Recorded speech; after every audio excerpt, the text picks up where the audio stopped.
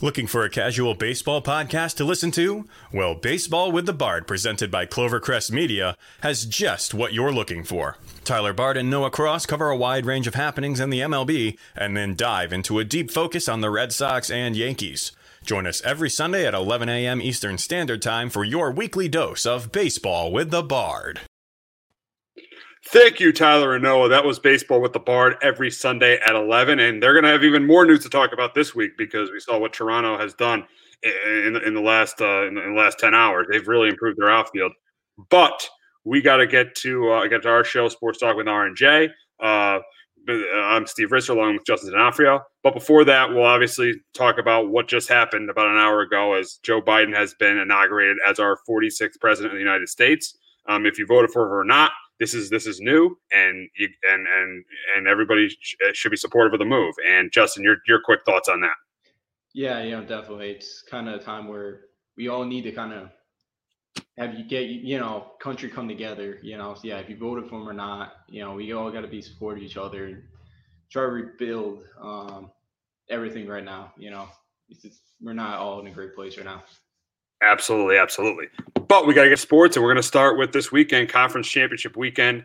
I mean, you got obviously the Packers, the Bucks, the Chiefs, and the Bills. And my takeaway with these four teams are, you could argue, these are the best quarterbacks in the league that are playing on Championship Sunday. Obviously, it's the top three with Patrick Mahomes, Aaron Rodgers, and Josh Allen. Brady, you could argue if Brady's top five or not. I mean, maybe you could put Wilson or Watson ahead of him, but you could put Brady ahead of Watson or Wilson, seeing the way Brady has played at the end of the season. But I think what this is showing us now in football is this is an offensive league. This is a league where you have to be aggressive. This whole mantra, defense wins championships, is not true anymore. It's just not true. It's not accurate. You can't tell me that defense wins championships anymore because it doesn't. I mean, if you look at the teams that are left, these are all teams with really good quarterbacks and great offenses. These are the teams. Those are the four teams that are left. If you look at the Packers, great offense. Defense is above average to good, but it's not great. But they're there because of Aaron Rodgers. The Buccaneers, they're probably the team that's there because of their roster the most out of any of the four teams, because their defense is the best of the four remaining teams. But still, they have issues in their secondary. But the biggest reason why they're here is Tom Brady. And then you look at the two teams in the AFC, and they're there because of the two quarterbacks, Patrick Mahomes, and they're there because of Josh Allen. And their defenses are good to above average to good, but they're not the reason why they're here. So yeah, your defense can't be terrible like the Dallas Cowboys, but if you have a good to above average defense and a top quarterback, you have a very, very good chance of competing for a Super Bowl in 2020. That's the reality of the sport. The sport has changed. The rules have changed. You can't hit anyone high. You can't hit anyone low. They've changed the catch rule. They've changed the roughing the passer rule. Every single rule has slanted in favor of the offense. So these teams that want to play great defense and run the football, like the Baltimore Ravens, I'm sorry, you're going to have trouble winning the championship. Justin, your thoughts on that? Yeah, you're right. It's all tailored to more offensive game now. Again, that's where you get. Now I know the NFL is always going to rating, but you're going to get more ratings of offense instead of these. Instead of 10-7 games. It's definitely so much more tailored now to the offenses, if you like it or not. Again, some of the rules, are not great, but what they're doing. But yeah, right now it's definitely right there with three of the top quarterbacks, and Tom Brady is still one of the best game managers. You could put in the top five. I'm with you. Or you could, Watson or Wilson or someone else up, as a top five. But yeah, it's offensive, and that's why we're not. That's why the Ravens got knocked out. Great defense again. Lamar. Lamar's got to evolve those passes. We know. Then with the Rams, Jared Goff, he's an okay quarterback. Below average quarterback, but yeah, they had the top defense. But again, it doesn't win you football games anymore. Right now, we definitely do have, three of the top quarterbacks right there, and it should be two really fun games hopefully on Sunday.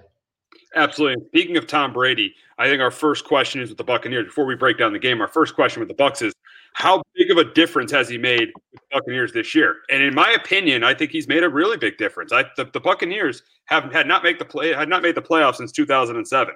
They hadn't had they really had one winning season the last decade. That was 2016. That was Jameis Winston's best year. So I think he has made a huge difference for the Buccaneers this year. I mean, on the offensive side of the ball, they haven't turned the ball over as much last year. You know, Jameis Winston had 30 interceptions. Yes, this roster is really good. I get it. This is one of the best rosters in the league. But Brady is still a top 10 quarterback and arguably a top 5 quarterback. He threw 40 touchdowns at the age of 43. I think he's made a big difference for the Buccaneers. And let's be honest, if they don't have Tom Brady, they're not playing on Sunday. Yeah, definitely. I'm with you. Tom Brady's still right there. I still think he's probably the best game manager in the game still. He's been so good at that. You know, and when you're talking about their turnovers, last year they were ranked 32nd. This year they're 4th in the league. So, yeah, you know, I think he's also kind of brought a winning culture with him. I think he's brought a winning attitude. And, you know, again, he's a winner. And it just, I think, helped that whole locker room out to bring a guy like Tom Brady in for the Tampa Bay Buccaneers. Yes, it's a good roster, but they're kind of missing that one piece, and Tom Brady's filled it perfectly. And yeah, you know, he's been a huge spark for this Buccaneers team and fan base who, yeah, you know, haven't had much success since 2007, and you know, lately besides that one year in 2016. But yeah, he's really helped out this Tampa team. And he shows, you know, when, you know, who knows when this guy's gonna wear down. He still doesn't. He's still not 43. I wouldn't be surprised he's playing until he's 46 or 47. He's just amazing. He's obviously the greatest of all time. But we got a couple questions on the Packers. To give us those questions, we have our friend Hector Velasquez give them to you. Good evening. Good evening, gentlemen. My name is Hector Vasquez. I'm from the Hard Hitting Wrestling Show.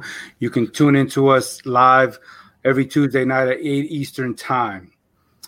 So, gentlemen, I have a question for you guys. Seeing how the Green Bay Packers have advanced over to the NFC Championship game for the second consecutive year, here's my question for you. What is the difference in your eyes between the last year's 13-3 Green Bay Packers and this year's 13-3 Green Bay Packers? Is this year's team better? And here's the reason why I ask this, because it seems that history has shown that as great as a quarterback Aaron Rodgers is, the Packers do not have a good resume when it comes to the playoffs. Green Bay has finished in first place 18 times since the Super Bowl merger. And here's what they've done. They've won 3 Super Bowls, but they've also lost 3 wild card games. They've lost 5 divisional games. And when it comes to conference championship games, they've lost 5 of those, along with losing a Super Bowl. Okay. And also, the reason I bring up the record of 13-3, because when they finished 13-3, they've won 1 Super Bowl, but they've lost the Super Bowl in 1997. They've lost the NFC Championship game in 2007 and in 2019, which was last year. So that's why I posed the question. Is this 13-3 team better, or was the last year's team better? I would like to hear from you guys.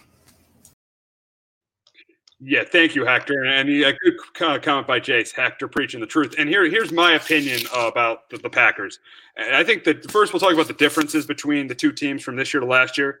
I think one of the big 2 differences between those two teams. One is the play of Aaron Rodgers. I think Aaron Rodgers has definitely been better this year, and I think the big reason is the second year with him and Matt LaFleur's scheme. I think he's learned this offense well, and the numbers show it. 48 touchdowns versus 5 interceptions versus 26 touchdowns versus 4 interceptions. So the numbers show that Rodgers has had a better year. Second, I think their defense is a little bit better too. I think Jaire Alexander has emerged into one of the top corners in the league. And I think against the run, their defense has been better against the run. Last year, we remember they were 25th against the run last year. This year, they were only 13th against the run. Yeah, that stat might be a little bit skewed because of them being ahead in a ton of games and teams being forced to pass the ball. But still, I think the defense is a little bit better too.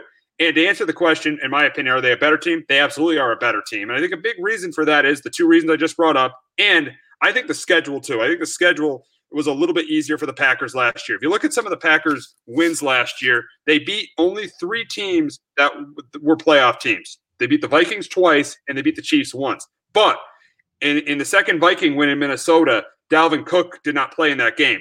And in the game where they beat Kansas City, Patrick Mahomes didn't play in that game. So I think they got a couple breaks there in some of those games. So I didn't think I thought they were 13-3 last year, but they weren't as good as their record. And that held true in the NFC Championship game as the Niners completely ran all over them.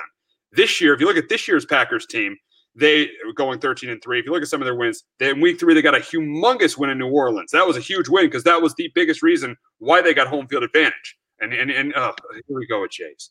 They don't have the best linebacker in the NFL anymore with Blake Martinez. That's why they're – oh, stop it. Blake Martinez didn't have a good year last year. If you read Pro Football Focus, Blake Martinez was – his grade was like a 50 or a 60 this year. Blake Martinez improved a lot last year, and there's no way Blake Martinez is the best linebacker in football, Jace. Not at all. I'll take Darius Leonard.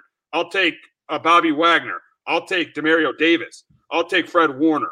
There are at least 5 linebackers I'm taking over Blake Martinez. So stop it with the whole, Blake Martinez is the best linebacker in the game. Blake Martinez is top 10, I'll give you that. But and he had a really good year for the Giants, but that he did not have that good of a year with the Packers. That's why the Packers didn't re-sign him last year. So no, the Packers definitely were a better team, are definitely a better team this year. And I think what's proven this year why the Packers are a better team with their schedule is they've beaten 4 playoff teams. They've obviously beat New Orleans, beat Chicago twice, and they beat Chicago in a game they needed to win to get into the playoffs.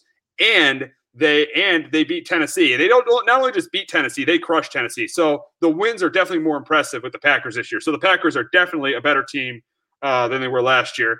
And I think, and lastly, what Hector talked about Aaron Rodgers, I think a big reason why he's only been to 1 Super Bowl, why Green Bay has failed in the postseason is because of their defense. If you look at all the playoff losses Green Bay has had, the playoff loss in 2000 and in 2009 to the Cardinals in Rodgers' first playoff game, the team gave up over 40 points. Even though Rodgers threw a pick to Carlos Dansby for the Cards to win the game, the Cardinals gave up over 40 points in that game. They won the Super Bowl in 2010. 2011, their playoff loss to the Giants, they gave up 37 points.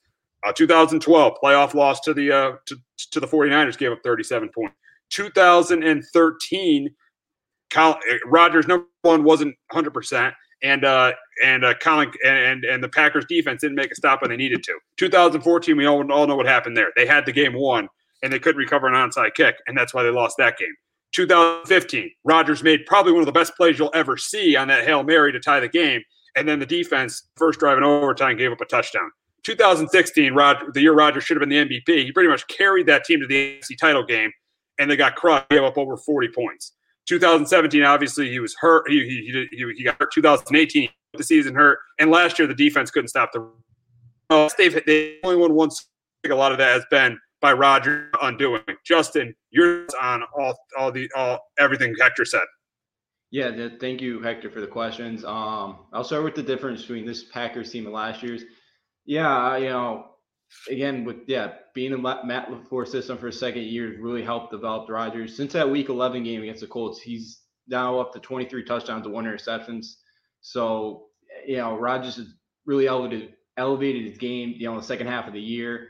Again, on play action passes too, I think he's got like 21 touchdowns, 2 interceptions. His completion percentage is like 70 or 75%. He's been great off the play action. Yeah, their defense has improved a bit. And, definitely the schedule, I forgot how bad their schedule was last year.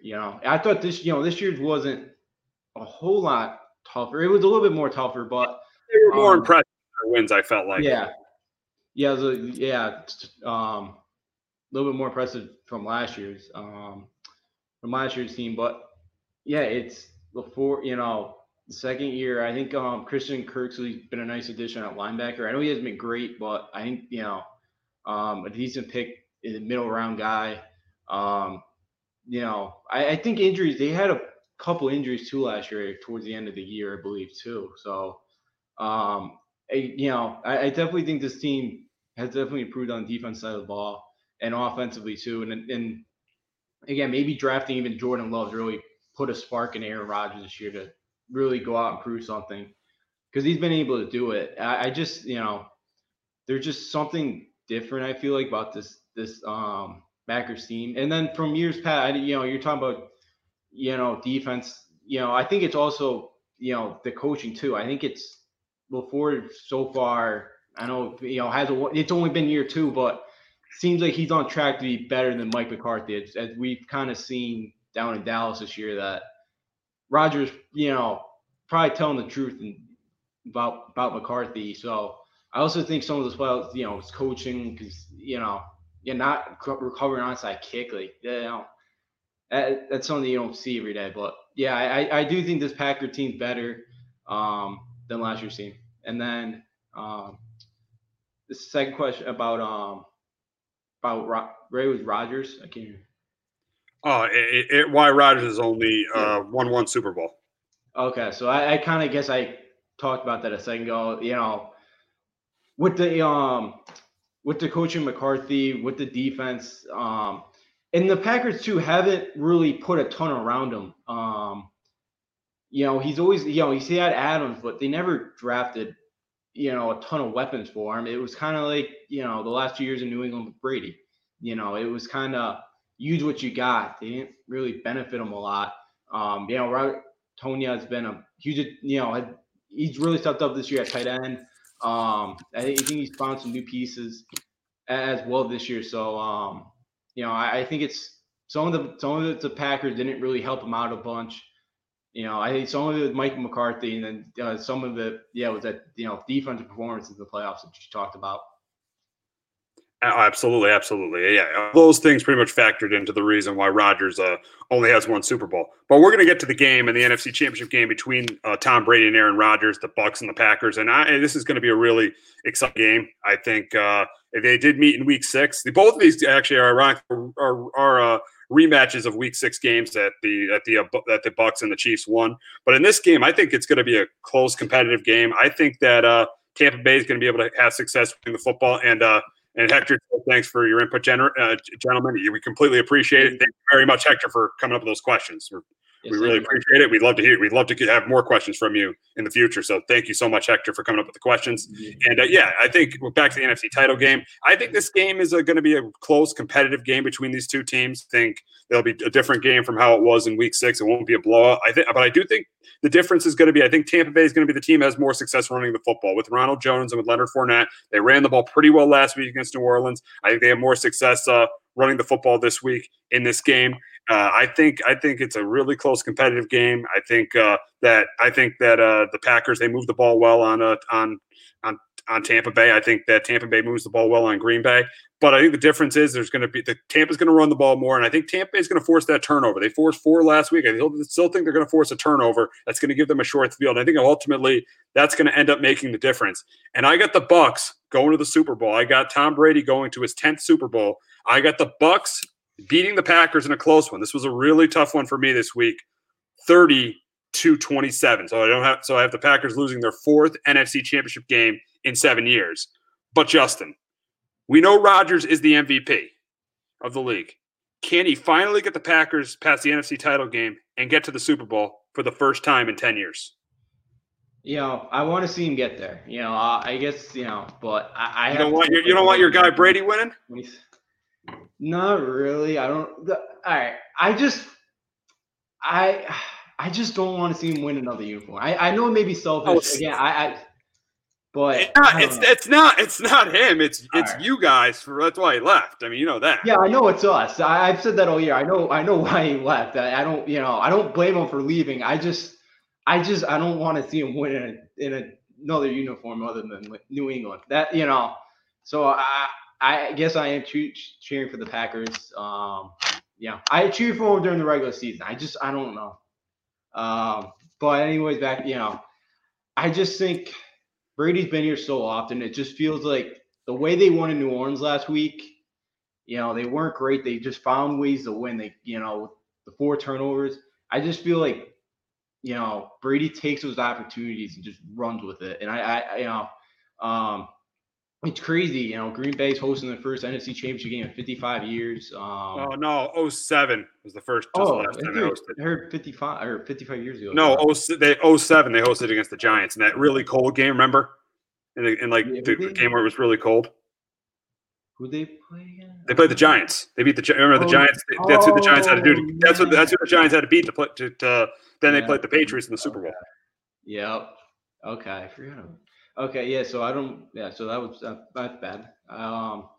Wrote the game there, but I think Rodgers is you know, he's been so good, and I think the thing that Tampa and Brady's gonna, Brady and Bucs are gonna do offensively, I think they're going to keep the ball out of Rodgers' hands. Brady, I was talking about such a great game manager. I feel like Brady's going to make sure that they're going to have just methodical drives, 5-6 minute drives, and keep Aaron Rodgers off the field in that offense. And it's going to be hard for them to kind of come back if the Packers or if the Bucs win time of possession. I think the Bucs are going to have, be able to run the ball. But I think, the Packers will be able to as well. As long as, if Rodgers doesn't turn over, I think he can get out to a fast start and make the Bucs kind of play catch up. They have a good chance in this game. But I just don't know see Brady losing. I don't I don't see the Bucs or Tampa Bay, Tom Brady losing a game like this. I don't know why. I think I've seen it before. Yeah, it's going to be really close between the two teams. I think something a lot of people aren't talking about is Vita Vea coming back too. He's a really good. He's the Bucs' best run stuffer. The Bucs have the best run defense in football. Vita Vea is a really good run stuffer. I think that could be a big key in the game because you saw, even though let's because we know Aaron Donald wasn't close to 100% last week, but still, I mean, the Green Bay had a lot of success running the football against the Rams. I don't think they're going to have that kind of success against the Buccaneers. And with the weather conditions, even though Green Bay's used to it, Brady's also used to it on the other side. So I don't think it's going to affect the Bucs offense that much because Brady's so used to playing in bad weather because he did it for years in New England. So, and I do think that run game is going to I think the Bucs will run the ball better. I think that makes a little bit of a difference between these two teams. Yeah, you're spot on. I forgot Vita Vea. I saw come off the IR yesterday. So if he's able to stuff the Packers run and make Packers one-dimensional in that weather, it could be difficult for the Packers to be able to get drives going if they're one-dimensional.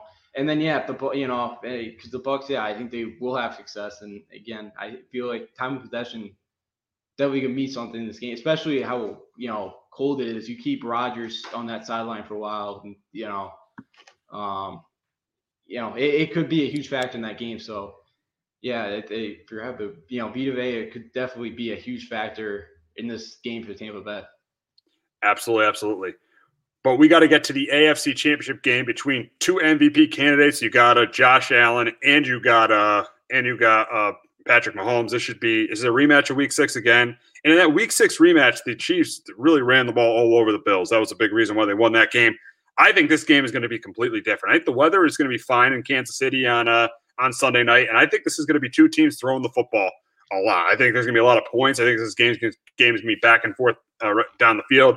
I think the punters could take a day off for both these teams because I don't think you're going to see them at all. I think it's going to be back and forth, up and down the field with these two offenses. Yeah, the Bills' offense only scored 10 points on offense last week, but that was a windy day against a good defense. Kansas City's defense is not as good as Baltimore's defense. I think it's going to be up and down the field, but I think it's a close game coming down to the end. But I just I never pick against Patrick Mahomes. We all know he's questionable to play. We all know that he's probably going to play him. He's going to practice. He's practicing today. So I feel like that. I never pick against Mahomes in a very, very high-scoring game. I got the Chiefs returning to the Super Bowl and beating the Bills 34-27. But Justin, we know Josh Allen has had a great year for the Bills. But can their defense do enough to contain Mahomes and get to the Super Bowl? It's tough. It's tough to contain a Kansas City offense, as we know. I have Kansas City win this one 31-24. Buffalo the first time tried, taking away everything over the top, and that opened up the running game big time. And that's the thing when you face Kansas City. You could try to take away Tyreek Hill and all those weapons, but they still, they have a good running game to feed off, when that's not there. They were able to exploit that. They hit the ball for like 36 minutes. They pretty much dominated that game. And again, Buffalo gave up 450 yards to Philip Rivers. Philip been a great quarterback, but as we've seen the last few years, he's not the same guy anymore. And now you go up against Patrick Mahomes in Kansas City. It's going to be tough, and it does worry me that Buffalo's not going to be able to get enough stops. They're going to, any opportunity that Mahomes gives them. Mahomes actually had the most interception drops in the league this year. He had like 17 of them. So, he throws a ball at you. You got to take advantage of that, pick it off. It's a huge part of this. That's going to be what's going to spark Buffalo for them in this game. Because, Josh Allen should have success. I feel like they'll have more success than they did, back in their first meeting. But again, it's tough to pick against Patrick Mahomes at home because he really does not lose there. But Buffalo's been 12-1 since that game, and they've averaged 34 points offensively. So they've been a different team since that game. But I just don't see Buffalo being able to go into Kansas City knocking off Patrick Mahomes. Yeah, I think the big difference in this game is going to be, I think the Chiefs are going to be able to, and they're not going to run the ball great, but I think they'll be able to run the ball a little bit better than Buffalo. I think Clyde Edwards-Helaire might be back. We saw Williams, again, the game on Sunday against the Browns, get some key first downs on the ground. So I think they're going to be able to run the ball a little bit better. I think that's going to be the key to this game. But I wouldn't be surprised if Bills win. Their offense has been outstanding this season, and I could see them, winning a shootout against Kansas City. But I just think the run game is going to be the difference because I don't think either of the teams are going to rush for 100 yards at all. But I think Kansas City will rush for a little bit more yards that'll ultimately end up being the difference. Yeah, because we saw Buffalo. They ran it like once through like the first three quarters. They didn't even run it at all against Baltimore. No. In a win too. In that win, they kind of knew it. They kind of knew, hey, we're not going to be running the ball. They threw it out. They threw the running game out of the playbook. But so they're probably not going to have a ton of success. But yeah, I think KC's going to be a little bit better than them. I think Clyde, they already ruled him out, so they don't get Clyde Edwards-Helaire back to me. Yeah. But so I think Chiefs will. Yeah, I mean, I think obviously. You there, Justin? Yeah, yeah. I don't think they'll dominate time possession like they did the first game. Tough to beat Mahomes in a shootout, and I just think that's what it comes down to. Yeah, I mean, I think you made a good point. They won't dominate time of possession, but yeah, it's going to be a shootout between these two teams. It's going to be very interesting to see what happens between these two teams, and it should just be two very exciting games. We got four of the top quarterbacks in the league going head to head. We should see a lot of points in both games. We should see both games being really competitive, and that's really all you can ask for when you get to Championship Sunday. Yeah, definitely. You just hope for two very competitive games. Going down the wire. And really good offenses, really, really good quarterback. So yeah, definitely looking forward to Sunday. So now we're getting to some NFL news, and first we'll talk about Philip Rivers retiring. I mean, he had a really, really good career with the Chargers. I mean, the guy was in 8 Pro Bowls. The team went to the playoffs, I think 5 or 6 times. He was one of the best quarterbacks of our era. I mean, I think he's, even though he didn't get to a Super Bowl, I feel like he's a Hall of Famer. I think he's one of the best quarterbacks never to win a Super Bowl. Extremely durable. He never missed a game in his entire career. So he missed games before he became, but once he became the starter, he never missed a game from there on out. So just extremely durable, just extremely dependable. You can debate if he was better than Big Ben or Eli. Personally, because of the Super Bowls, I would take Big Ben and Eli over Rivers, but it's close. You could make a case because of the numbers that Philip Rivers was a better quarterback than Big Ben or Eli Manning. But I wouldn't personally do it, but you can make an argument for it. But just a really good career for Philip Rivers, and hopefully for him, it ends up in Canton. Yeah, I'm with you. I think he should be in the Hall of Fame. He's 5th all time in passing yards and touchdowns. He's got, he didn't get a Super Bowl, but after, I think it was, when he took over the starting quarterback job in 2006, he had never missed a start till, the rest of his career, which is really impressive. He had a lot of success with the Chargers and that organization. He said 8 Pro Bowls. I definitely think he should go down to Canton.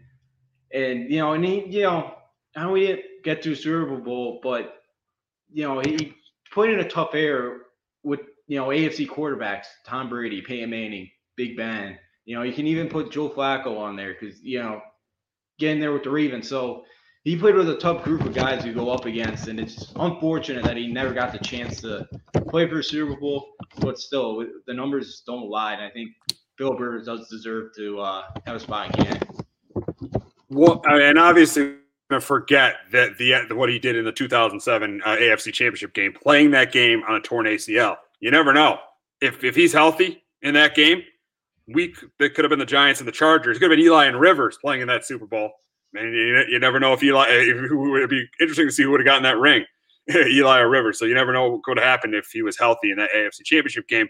But I think there was a window there where where the Chargers had a really good roster in the late 2000s, like 2006. They had a great roster. They had one of the best running backs in the league, and LaDainian Tomlinson. They had Antonio Gates, Vincent Jackson. I think it was in his rookie year. You had Shawn Merriman, and Shawn Merriman, before he got hurt, was one of the best pass rushers in the game. So the Chargers had a window there where they could have won.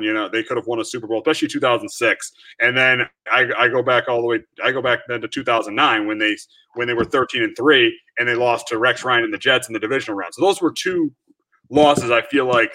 And the 07 championship game doesn't hurt his legacy at all. That really helps his legacy. Yeah. But the losses in 06 to the Patriots and 09 the Jets are losses that will hurt Rivers' legacy. Where if he wins one of those games and they go on and win a Super Bowl, he's clearly a Hall of Famer. Now he's probably going to be a Hall of Famer, but he could be kept out because of not winning, because of not getting to a Super Bowl. Yeah, I do remember that 09 game. Not a ton of the 07, a little bit of it, but playing on a torn ACL, that is impossible. I can't imagine doing anything like that. So yeah, they had their shot. That offense was so good when they had LT and Gates and Jackson. That was always an explosive offense. And yeah, we're kind of in all sports, the voters kind of want to see championships and playoff success. Yeah, so. He only played in one AFC Championship game too, so didn't really get even the AFC Championship game a bunch in his time. But I still think the voters should put him in. Just with with all the regular season numbers he's been able to put up, being fifth all time passing and passing touchdowns and passing yards. I think it's so impressive, and I still think that he does deserve a shot. I'd vote for him if I had a vote. Yeah, I think he does. I think he's a Hall of Famer as well. But we got to move on to another AFC South quarterback, and that's Deshaun Watson. We're going to be talking about this for probably the next 3 to 4 months. He and now it's even getting worse there that he's not even responding to the Texans' phone calls. It's getting obvious that he wants out of there. Even though the Texans gave Eric Bieniemy an interview, it's just not getting better for Watson and the Texans. And I'm starting to lean towards the fact that he's not going to be a Houston Texan for much longer. Yeah, I'm with you. There's no way the way things have been going right now. It's unfortunate. Yeah, it's unfortunate to the Houston fan base because you just lost James Harden. You're going through with the Astros right now, kind of. And the Astros just lost 2 outfielders too with Brantley and Springer. Yeah, so they're kind of going back to resetting things here. So it's been a tough few months here for Houston sport fans. It's unfortunate, that it's really come down to this point for Deshaun Watson because he's such a tremendous player. I think, when or if they trade him, I don't even think, it doesn't matter what they get. I don't think they're going to get the value back that you're giving away in Deshaun Watson. I think he's, that good and could, help obviously going to help out any franchise. But, yeah, it's a sad situation that, that's unfolding down there. Yeah, it all started when Bill O'Brien traded. They all started when they were up 24-0 against Kansas City last year in the divisional round. They lose. Bill O'Brien trades DeAndre Hopkins. O'Brien gets fired, and it's all completely falling apart in Houston. I mean, right now, obviously, if Watson leaves, they will be the worst team in football, and it's just completely falling apart in Houston. But we got to get to other NFL news, and Urban Meyer is in the NFL now. He's with the Jacksonville Jaguars. Jaguars hired Urban Meyer last week as their head coach. And for him, yes, he's going to have to deal with losing this year. Even though they're going to have Trevor Lawrence, they're probably going to lose at least 10 games because their defense is absolutely terrible. Does have some pieces on offense, though. DJ Shark, James Robinson, and and they're going to have Trevor Lawrence. So they got some pieces on offense. They'll be fun and exciting to watch, but it still will be a rough year for Jacksonville. But Urban might be the one college coach because he has the quarterback that I could see succeeding. You see Pete Carroll, because he had a big reason why he succeeded is because he had Russell Wilson. He had 2 failed stops in New England and with the Jets, but the big reason why he succeeded with the Seahawks because he had Russell Wilson. I think this could be the same for Urban Meyer. Yeah, talking about the losses, he had 9 career losses at Ohio State, so he's probably gonna have more losses next year, and his entire tenure at Ohio State. But yeah, it's gonna be a long year for Jacksonville, but I definitely can see him succeeding. He's a guy he's been a born winner, and actually Jace, brought up they do have 2 first-round picks from the Ramsey deal. I think they have 11 draft picks as well, 10 or 11. So they have the capital to really do a lot, and they have a lot of cap space too. But he's a guy that's won everywhere he's been, and I think he will have success in the NFL. Again, I think it's kind of something, I thought he was going to take the Texas job, but I think he just seems like he's got nothing left to prove, he feels like, in college. And he's going to a fan base in Jacksonville that has never really had any success. They were back in the AFC Championship game a few years ago, but there's nothing left from that team. So I think it really fires up a fan base here that really has had nothing for them. And, there's no other pro team in that city. And, I think this is huge for the fan base and really gets people in Jacksonville excited about this Jaguar team. And I agree with that. And I think a big reason I think he's going to be successful too is he lives down there too. So it's not like he's moving away or anything. He lives down there. So a lot of people say he's not going to be successful. I think he could be because of the quarterback. And I think that I think the biggest reason obviously is the quarterback. And when you have that franchise quarterback, you have a very good chance of being successful in this league. And I think Urban's going to be successful. I don't know if he's going to build the Jaguars into a championship team, but I think he's going to be successful in this league. Yeah, I think he will. Yeah, I think he's going to be able to. He's won at Bowling Green. He's won at Utah. He's won at Florida. He's won at Ohio State. He's won everywhere. And Trevor Lawrence, bringing him in, we'll see it, but yeah, he looks like he's going to be the next big quarterback. And then you look at kind of the division. Houston right now, who knows? Indy, who knows where they're going for quarterback now, and Tennessee right now with Tannehill and Henry look good, but so it's kind of an open division right now for after Tennessee, it's open for second place and beyond. Absolutely. But we got to get to the Jets and them hiring Robert Saleh. And you never know how a head coaching hire is going to be, but I like this hire because I feel like he's not like Adam Gase, who's supposedly this offensive genius and doesn't have any connection to the team. I feel like Robert Saleh is going to have connection to the team. He's going to be a leader of men. I think he's going to be respected in the locker room. And if the Jets can get this QB situation, figured out, I think this team could be successful with.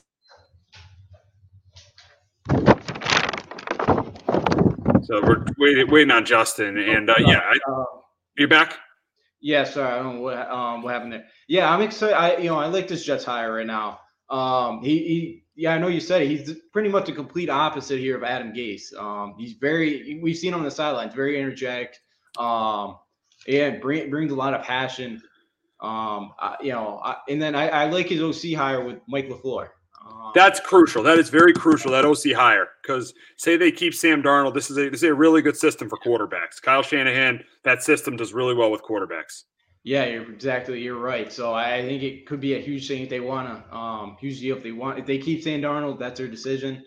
But yeah, I think, a guy coming in here with the Jets organization, and he's a guy too that, we've seen with the Niners, he's had success. And then even this year with all the injuries, that Niners defense was still pretty good. With everybody they lost, he's still got that defensive buy-in and play well. So for a Jets team too that doesn't have a lot of overall talent, he could really get them to play hard and maybe be able to steal some wins next year. So yeah, I think it's a really good hire by the Jets.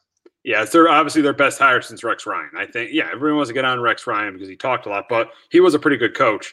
We got a comment from Jace. My problem with all these hires is you get the first pick of new hires and no one goes for Bieniemy. Here's my big reason about Bieniemy not getting a job. And obviously has nothing at all to do with race, in my opinion. I think the big reason why Bieniemy's getting passed over for this job is he's not the play caller of the Chiefs. Andy Reid is, and Andy Reid's one of the best. You saw on Sunday, he's one of the best and most creative play callers in the game, and obviously he got the best quarterback in the game. So I just think with what's around Bieniemy, I think that's the biggest reason why he's not getting those jobs. And then people will say, "Oh, what about Doug Peterson and what about Nagy?" I'll answer your question there.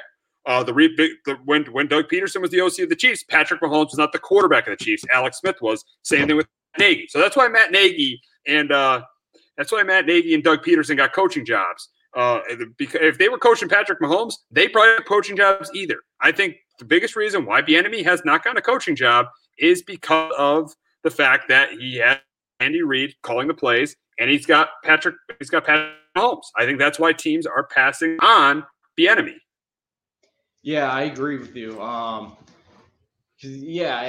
agree. I think it's important, I think it's for somebody that wants a head coaching job. I think it's not crucial, but I think it's a big part that you got to kind of be the opposite of what that head coach is tailored to. Like Robert Saleh, just going the Jets. He was a defensive guy, while Shannon's the offensive guy. I think that's a big part too, is being the opposite of kind of the head coach's expertise. So, yeah, I think with Bieniemy not being the play caller, I think hurts him. Even though he's in that room and it kind of knows what Reid does and all that, I still think that definitely does have an effect on why he still has not found a head coaching gig. Absolutely. So we'll go through the other three guys who were hired. Falcons, Arthur Smith. Interesting hire here, but I felt like they would go for more of a defensive guy. I don't think Atlanta's issue was their offense. So I felt like they would, even though Dan Quinn was a defensive coach too, I thought Atlanta would go for more of a defensive coach. But this could mean that Matt Ryan could be getting traded, and they could be drafting Justin Fields if he's available. Or Zach Wilson. So I feel like this hire could be for that. So, but we'll see what happens there with him. With the Chargers, they got Brandon Staley. A lot of people thought they were going to get Brian Daboll there. A lot of people thought Daboll was the favorite for that job, but the Bills moved on. Rams lost. Staley, the defensive coordinator of the Rams, he gets the job there. My only issue with him is he's really had 1 year of experience as a defensive coordinator in his entire career. He took over for Wade Phillips this year with the Rams, so I'm a little bit of my issue there. But it's another hire where you really don't know how that's going to end up working. And then today the Lions hired Dan Campbell as their head coach. Really, the one thing we remember about Dan Campbell is he took over for Joe Philbin at the middle of the 2015 season for the Dolphins. I feel like he's a leader of men. I feel like he's something the Lions need. But again, you really don't know what's going to happen there. Justin, your take on the hires? Yeah, Arthur Smith one, I'm with you. It's interesting. You talk about maybe moving on from Matt Ryan. He's kind of really helped. This year especially, kind of with building kind of Tannehill, kind of rebuilding him. I know he's got a strong running game. He does very well in that, and that's something the Falcons haven't had either. So, and maybe kind of help develop a running game for this Atlanta Falcon team.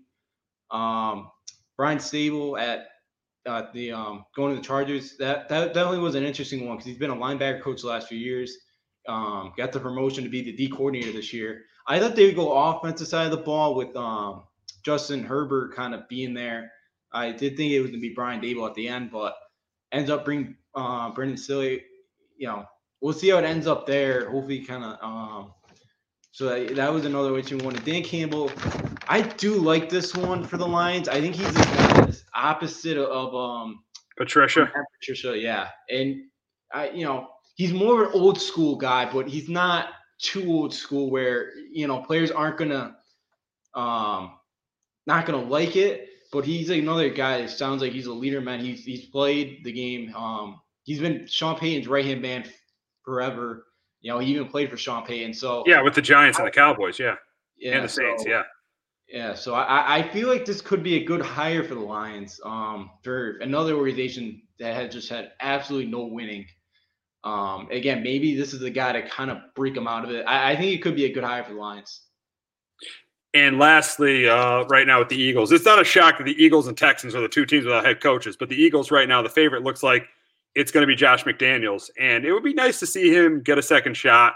I mean, I think that with Jalen Hurts or Carson Wentz, I feel like now with Rivers retiring, I feel like there's a big possibility Wentz gets traded to Indianapolis. So if he has Jalen Hurts or even Carson Wentz, I think he could be able to fix some of those guys. And then say they take a Jamar Chase or a Devontae Smith in the draft, I think Eagles offense can be really good with McDaniels. And it's nice to see McDaniels get a second shot because unlike Adam Gase, who, got fired from Miami and took over with the Jets, he really didn't learn from anything he did wrong. I think McDaniels has really learned from stuff he did wrong. And I hate to say it, but because I don't like the Eagles, but I think he could be successful with the Eagles. I think he can. I think it would be a good hire by the Eagles. Again, I always thought he was going to be the guy to fill in for Bill after, whenever Bill decides to retire. But I think he could fit out in Philly. Yeah, whoever they have as quarterback. Again, I know you could kind of say the offense New England wasn't great this year. Oh, he didn't, it came, but they had absolutely nothing there this year. They had success still last year with Brady a bit, but yeah, he's been a guy that has had success, and I definitely do feel like he should get another shot. Again, I think I agree. If they get another wide receiver who can stay on the field for him, I think he definitely can have success offensively in his second go around. It's going to be interesting to see what the Eagles and Texans do with their coaching hires and to see what happens on Championship Sunday. But there was a huge trade in the NBA, and we got to shift over to that. But before that, we got a promo from the Posting Up podcast.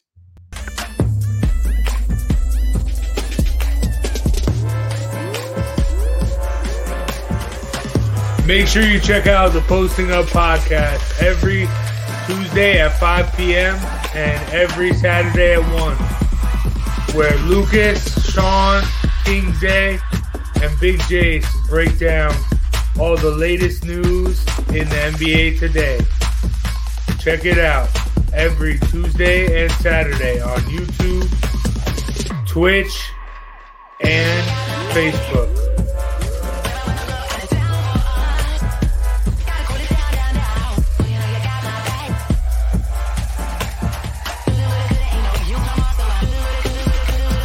CMG Sports Production. The Posting Up podcast every Tuesday at 4:30 and every Saturday at 1, starring Lucas, Isaiah Groves, Jace Garcia, and Sean Scanlon. So check that out. I made an appearance on it last week. Me and Chase went at it a little bit about the Raptors and Kawhi Leonard. So definitely check out that podcast on Tuesday and Saturday. But there was a major trade in the NBA, and we all knew that it was inevitable that James Harden was going to be traded, and the Rockets did it. They traded him to the Brooklyn Nets in a 4-way deal with the Pacers and Cavs. The Rockets ended up getting Victor Oladipo from the Pacers. The Pacers ended up getting Karis LeVert from the Nets, and the Cavs also got Jared Allen from the Nets. So huge trade. I mean, when Kyrie comes back, it makes this team clearly the best team in the Eastern Conference, in my opinion, arguably the best team in the NBA. Even though their bench and their defense aren't great, I definitely could see them being the Lakers. This is maybe the best connection of offensive talent we've ever seen with Kyrie, who should be back tonight when they play the Cavs, James Harden, and Kevin Durant. So this team should be, outstanding. And I think this is a champion. This is one of the top 2 teams in the league with them and the Lakers. But Justin, I got some questions for what you think about it. The first question is, the Nets the best Eastern Conference? I think on paper they are. I think, adding James Harden with Kyrie and Durant, I think on paper they are. Again, we'll find out tonight how all 3 of them play. But again, I think they have a little bit more talent than the Bucks. I think they have a little bit. Again, I don't trust the Sixers, so I put them ahead of the Sixers. I think they're better than the Celtics. So yeah, I think on paper, I definitely have them number 1. I do worry, about their defense because James Harden's not adding to any of that defense, and rebounding's gotten a little bit better the last few games, but that could still be a weak spot on this team. Oh, absolutely, absolutely. So now that you think they're the best team in the East, are they the best team in the league? I think on paper they are. I think it's close with them and the Lakers for me. I'll say yes until I see otherwise, until I start seeing them play. But yeah, I think they still have. I think they have a little bit more talent than the Lakers. Again, we just haven't seen three guys like this. Three top 10 players all be on one team. I don't think we've. Kyrie's not a top 10 player. Okay. There's no way Kyrie's top 10. I would say maybe 3 top 15 players. If he plays, I think I could maybe put him up. I could put him up there, but if he play, I hate to say it, but if he's on the floor and playing, he could be a top 10 player. That's when he's on the floor when he wants to be. But if he wants to be on the floor, I think he could be a top 10 player. I think I'd try to slot him in at 10 now, but anyway, or top 15. We haven't seen this before. Actually, because I saw a stat. It was like an analytical stat. But Kyrie, Kevin Durant, and James Harden all have the ball in their hands 30% of the time during a game. So that's 90% right there. So I don't know if there's be enough basketball to go around for those guys, but for right now, I think they are the best team on paper until, I see otherwise, which, again, I don't know if this is going to work out or not. Now, speaking of Kyrie, this leads me to my last question. Are they better off without Kyrie? The way I've been seeing him and Harden and Durant playing, the last few games, I think they would be, I just don't – what's he going to do when he's a third wheel on this team tonight? I don't see him – being able to take that role. He came to Brooklyn to be the guy with Durant, and I don't think he wants to be the third man, the third option on this team. So me, I don't know. I don't think he's gonna like it, but I don't think. And again, I think they would be better off without him. But again, I don't blame the Rockets for not wanting him because I don't think he would even report to Houston. So it doesn't shock me that Houston want him, but I think they would be better off without him.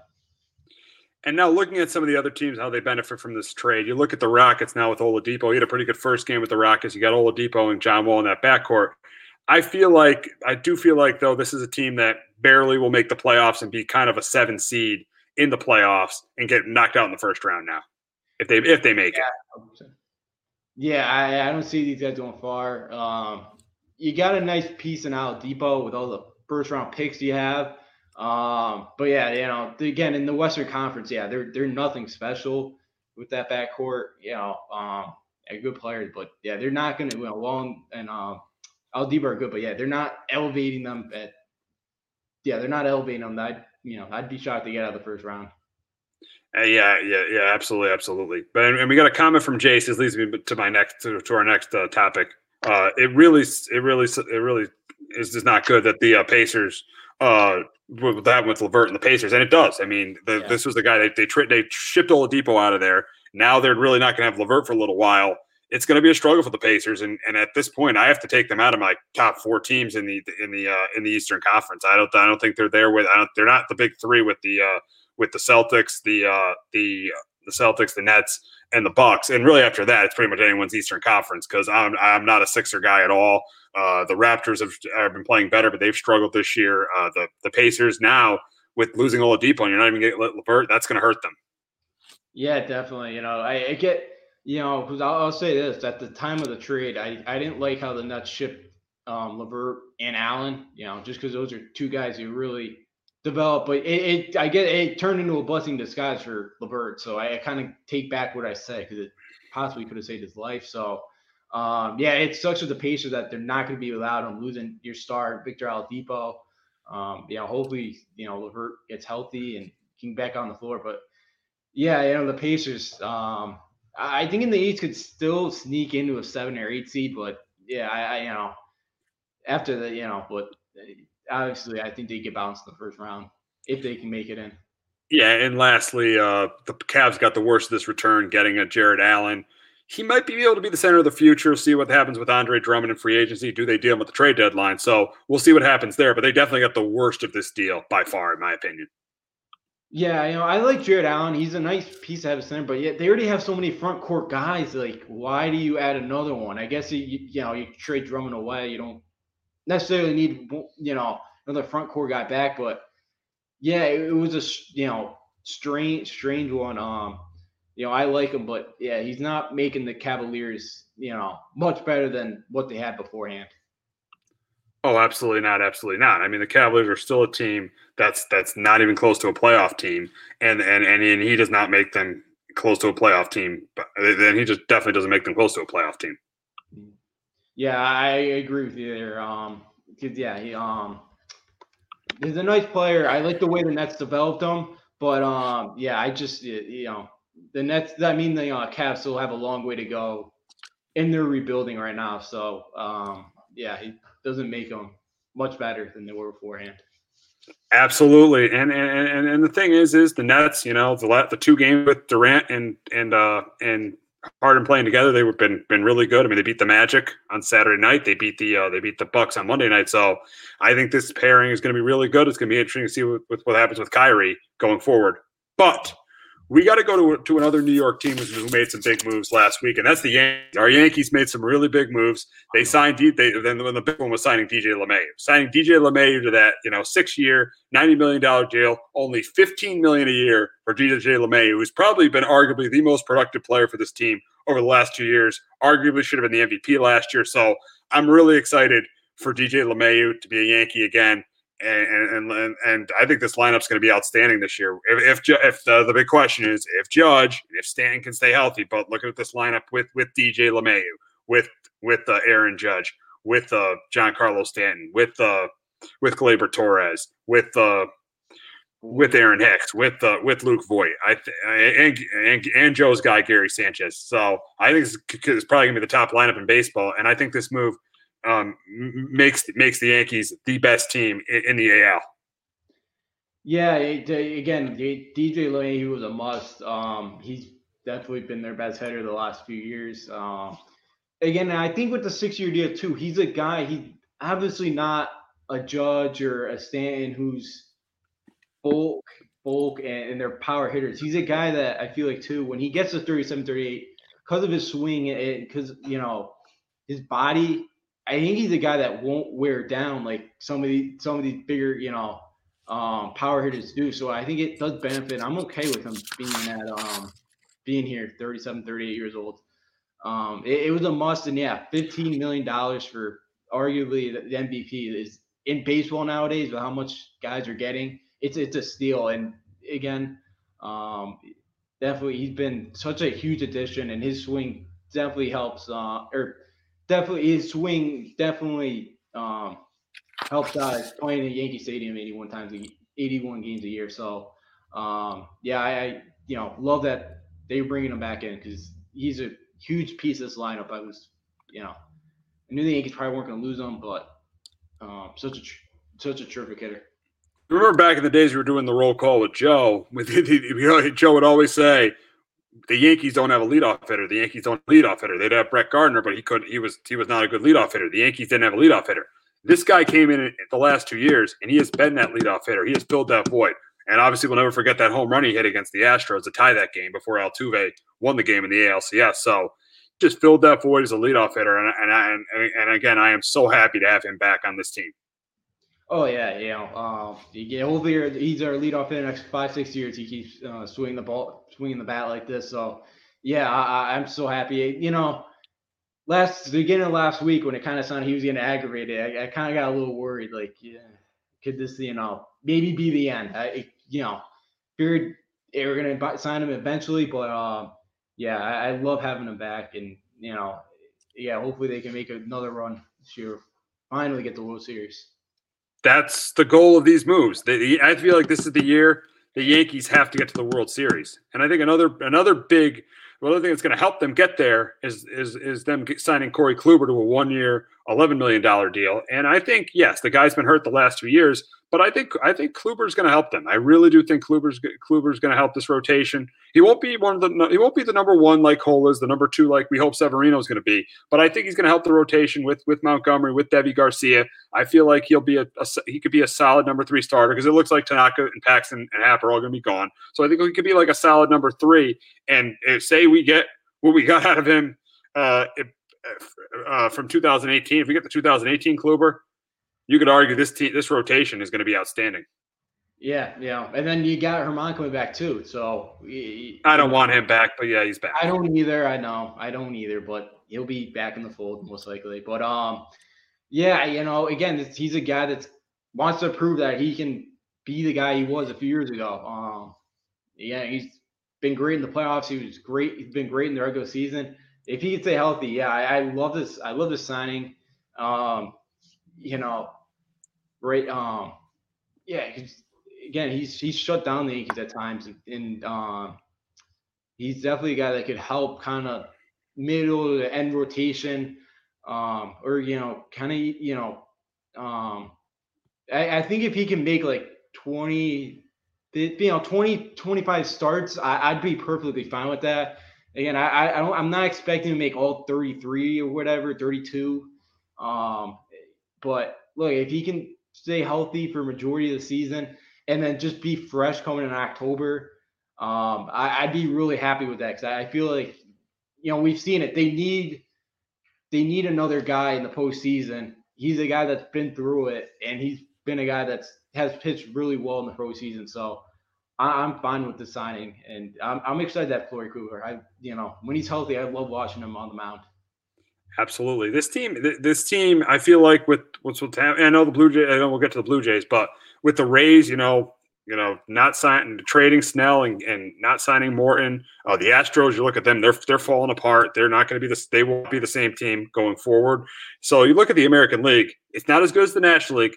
This year is the Yankees American League to lose. They have to win the AL this year, or I think it's reasonable if they're not in the World Series. This is it for Aaron Boone.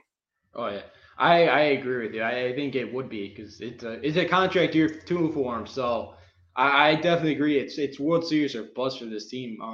Go get to the World Series. I feel like I don't know about winning it because the Dodgers and Braves, if they lose to them, they still had a really good year. But I think getting the World Series is a must for this team this season for it to be a successful season. Even an ALCS loss, I feel like the season's a failure, and that's tough. And I've never said that in a while about the Yankees, but I think it's being in the World Series or the season's a failure.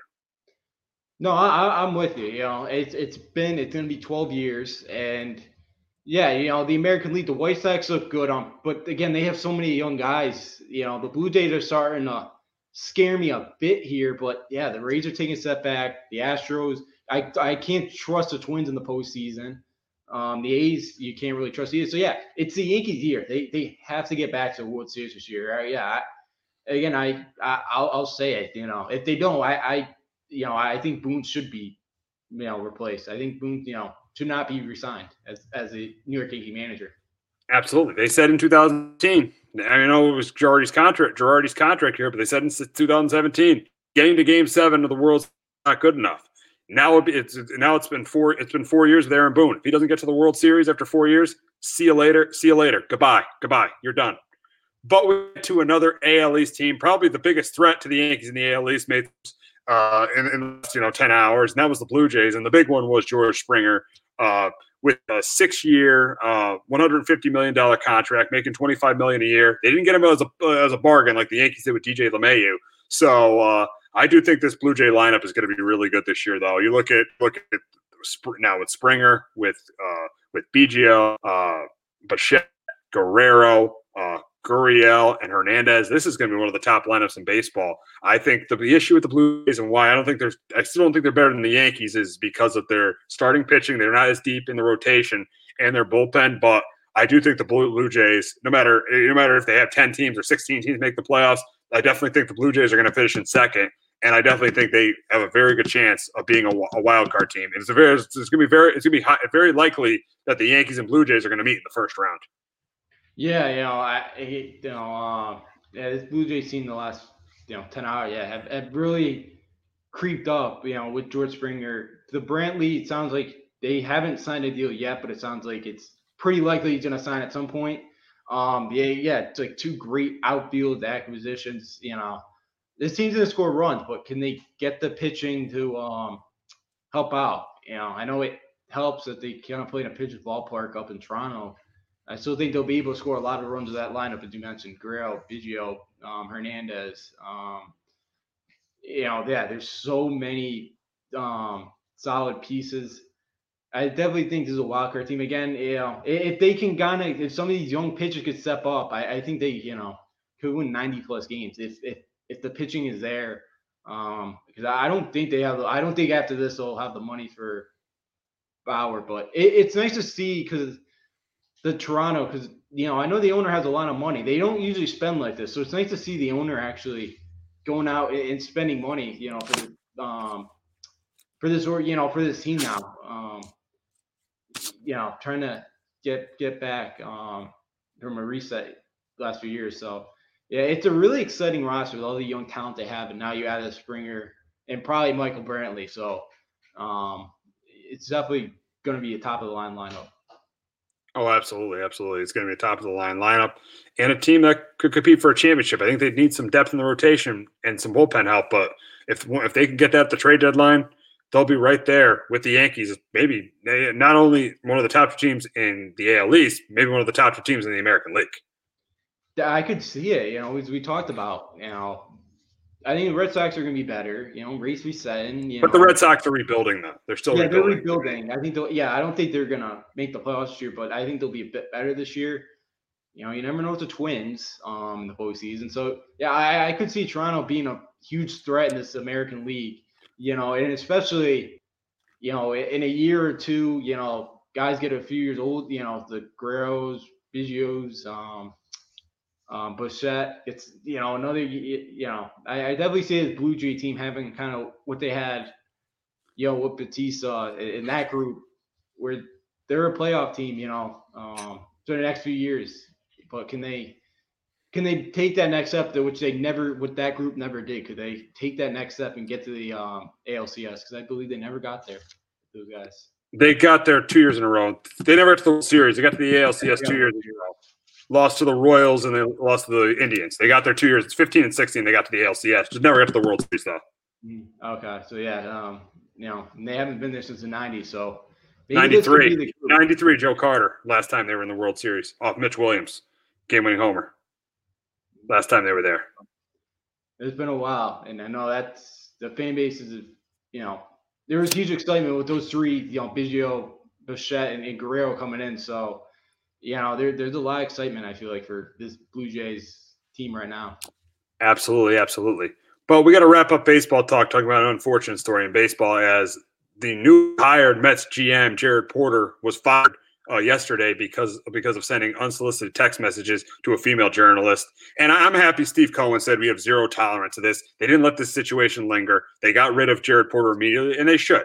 Even though it happened back in 2016, you cannot be sending pictures of your junk to a reporter. That's just inappropriate. It's disgusting. And you shouldn't have a job in sports doing something like that. So I'm happy Steve Cohen and Sandy Alderson made the right move to get this guy out of here. Even though they're going to have to get another GM, they made the right move to change the culture of this Mets organization to get Jared Porter out of there.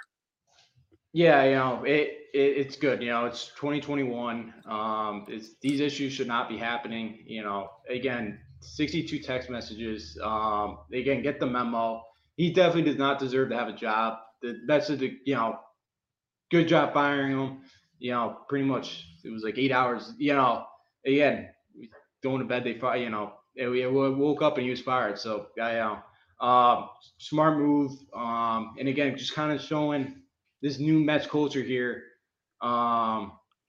With Cohen, it's good start. Yeah, definitely the right move. It's just terrible incident, and nobody should be doing that. It's terrible that still goes on. Yeah, awful, absolutely pathetic, and just completely inexcusable. And I'm happy the Mets made the decision that they made. So we're going to wrap up the show talking about some UConn basketball. But before that, we have a promo from Clovercrest Media.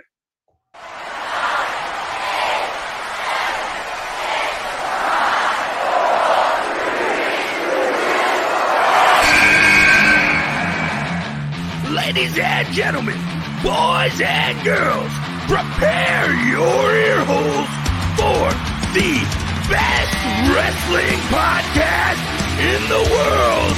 It's time for the Hard-Hitting Wrestling Show.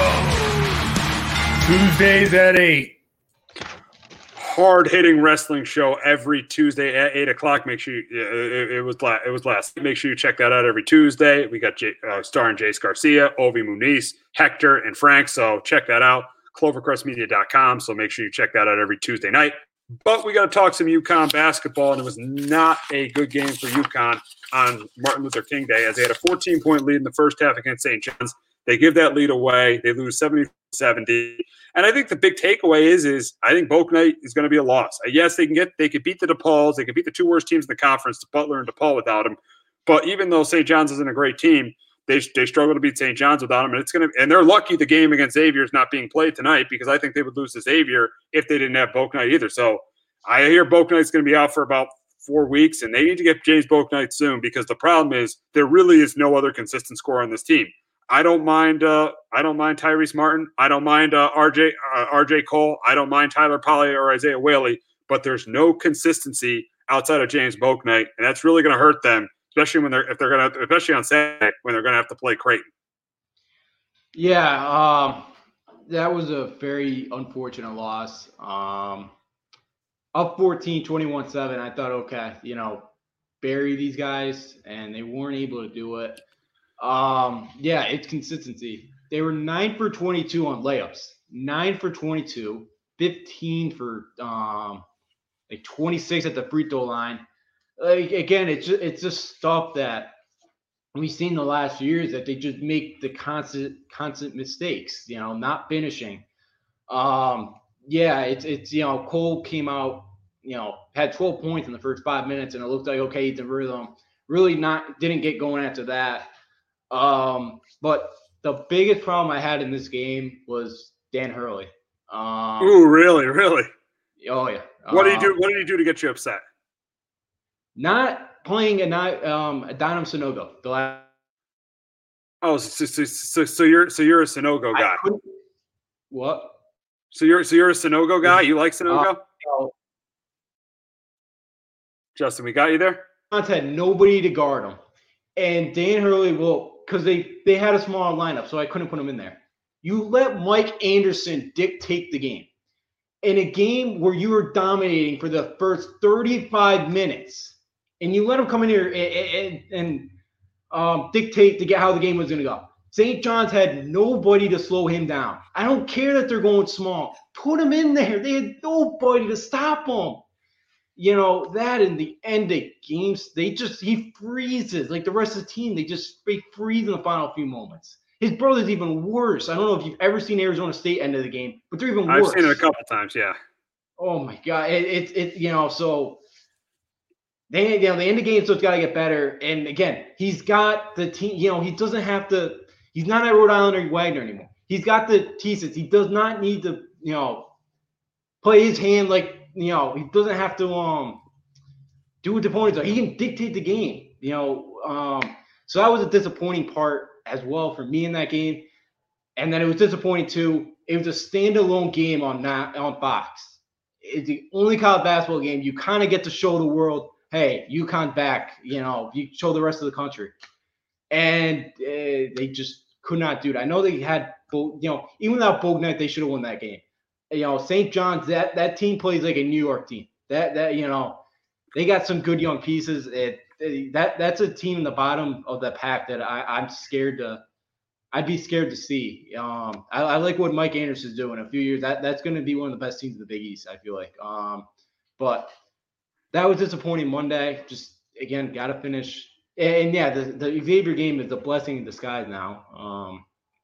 That, they had another cancellation, which stinks, but I think they kind of need to practice and get healthy.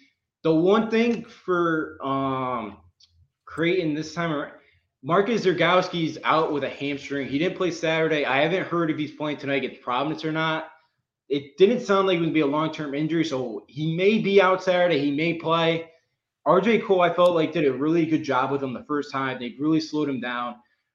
This Creighton team this year too, if you remember last year's season, they didn't play much defense. This year they play defense. Oh, really? They're not big, but they play defense. That was their one kind of weakness last year. So again, Mooney hurt them the first time. All 5 of the starters are double digits. Again, they're consistent. They have guys that can step up when Zergowski was shut down. They have the guys, they have the guys that can pick them up. Again, you got to limit this team to one shot because they're so good shooting the basketball that you give them 2-3 opportunities, they're going to hit one of them. They got to rebound because they were even with the St. John's team that was not great on the boards. You're even, and they were small too. So that did not really impress me. But again, it's definitely a tough test. I think you're through, you go on the road, 3 straight, you come back Monday, you lose that game. But now another tough test on national TV. I think they bumped it up to like the big noon. I think it's noon, yeah. So it was supposed to be 2:30. So you got another big game Saturday, kind of rebound here. But it's going to be a tough one. They should have won the first one. But look, they gotta slow down Creighton. They have to convert on free throws. They have to finish their layups because it's Creighton team is not, Creighton's going to take advantage of that. With the way they can score, this is not a game where you could throw out, where you can make mistakes and think you're going to have a shot to win this game. So they got to be much better this time around. And, yeah, it's going to be tough without Bouknight. Andre Jackson, sounds like could be back, but I'm not 100% sure. It sounds like there's a possibility. But it's, again, I'm not very confident on Saturday, but again, kind of get the rebound here. Yeah, I think it's going to be a brutal game on Saturday. I mean, you remember Bouknight scored 40 points in the game they played in December. So I think it's going to be a brutal game on Saturday, even if Zielinski, if he doesn't play, I don't think it's going to – Zergowski, I don't think it's really going to matter. I think Creighton wins this game by easily by double digits from what I saw for most of the game on Monday. I think Creighton wins this one by double digits. Really? I think UConn can keep it close. I think they can. Yeah, Bouknight scored 40. They didn't have Polley, though. I know Polley wasn't great Monday, but, again, you take him off the floor with just his shooting ability. But, again, Polley really can't do much else and shoot the 3-ball. But, yeah, they got to have another guy step up. 40 of their points came from Jay Bouknight. They scored 74. So, yeah, they really need Cole. They really need Martin. Which actually, I forgot, Martin did have the layup yips at Rhode Island, so this is nothing new for any UConn. He had not been able to convert layups when he was at URI. But yeah, Martin, Polley, Cole, even a Whaley who could score. He can kind of score 12 to 14 a game. Even him, he's got to probably be in the double digits. With how small they are and with the way Creighton plays, I don't think we're going to see a ton of Sanago again. I don't think we're going to see a ton of Carlton. So I think Whaley's probably going to be playing the 5 most of the game. I think, and we'll probably see a few minutes of a cook, but yeah, somebody's got to really step up this game. Even 2 guys are probably going to have to step up to score enough points to beat Creighton. Absolutely. It should be a tough one on Sunday, but if UConn could win it, that would be a big win. That's going to wrap it up this week on Sports Talk with R&J. For our Jace Garcia, who did a great job today. For Justin D'Onofrio, I'm Steve Risser. We'll be back next Wednesday on my birthday, recapping the conference championship games. So everybody have a great weekend. Enjoy Championship Sunday. Looking for a casual baseball podcast to listen to? Well, Baseball with the Bard, presented by Clovercrest Media, has just what you're looking for. Tyler Bard and Noah Cross cover a wide range of happenings in the MLB and then dive into a deep focus on the Red Sox and Yankees. Join us every Sunday at 11 a.m. Eastern Standard Time for your weekly dose of Baseball with the Bard.